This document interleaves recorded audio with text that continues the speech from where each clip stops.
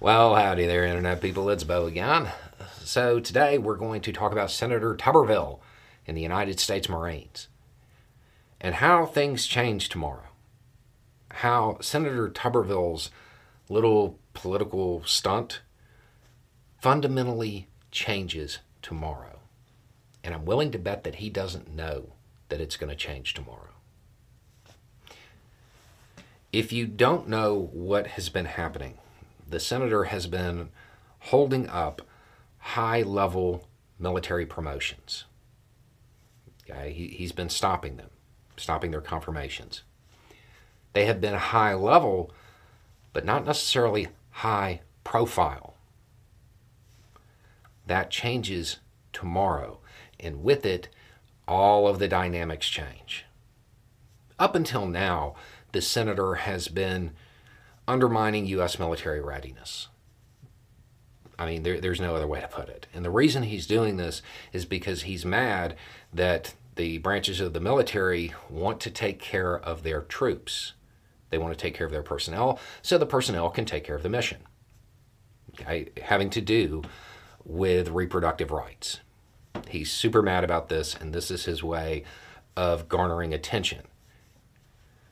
So, holding up the promotions undermines military readiness. Effective tomorrow, the United States Marines do not have a commandant. They don't have a confirmed commandant. At that moment, everything shifts because it's no longer undermining military readiness. It is undermining separation of powers, checks and balances, foundational constitutional principles. He's undermining the power of the Senate tomorrow. It all changes.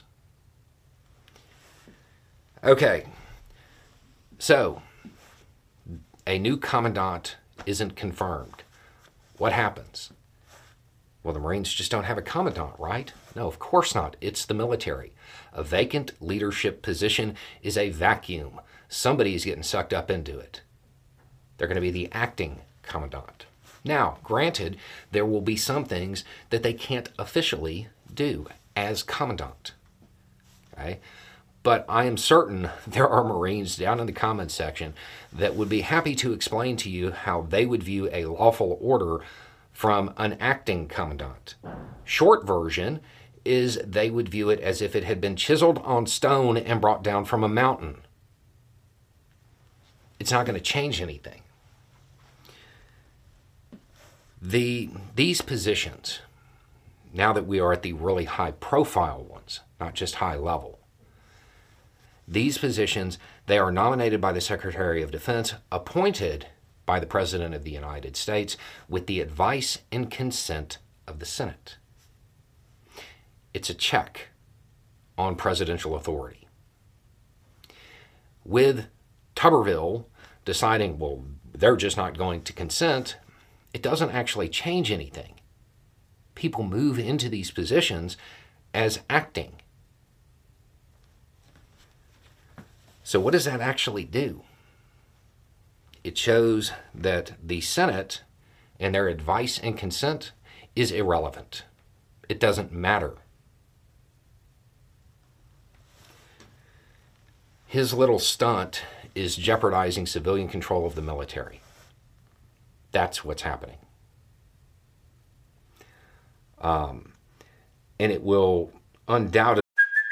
Hey, it's Kaylee Cuoco for Priceline. Ready to go to your happy place for a happy price? Well, why didn't you say so? Just download the Priceline app right now and save up to 60% on hotels. So whether it's Cousin Kevin's Kazoo Concert in Kansas City, go Kevin, or Becky's Bachelorette Bash in Bermuda, you never have to miss a trip ever again. So download the Priceline app today. Your savings are waiting. Go to your happy place for a happy price. Go to your happy price, Priceline. Become a major news story as it goes on. And people will eventually realize that with this precedent in place, that means that the president can appoint whoever they want. And just, well, if the Senate doesn't confirm them, oh well, they become acting. Tuberville is single-handedly upsetting, destroying, eroding the separation of powers and these checks and balances. Okay.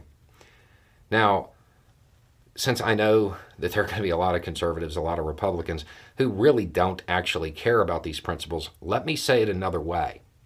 Effective tomorrow, Senator Tuberville has handed all control of the military to Biden,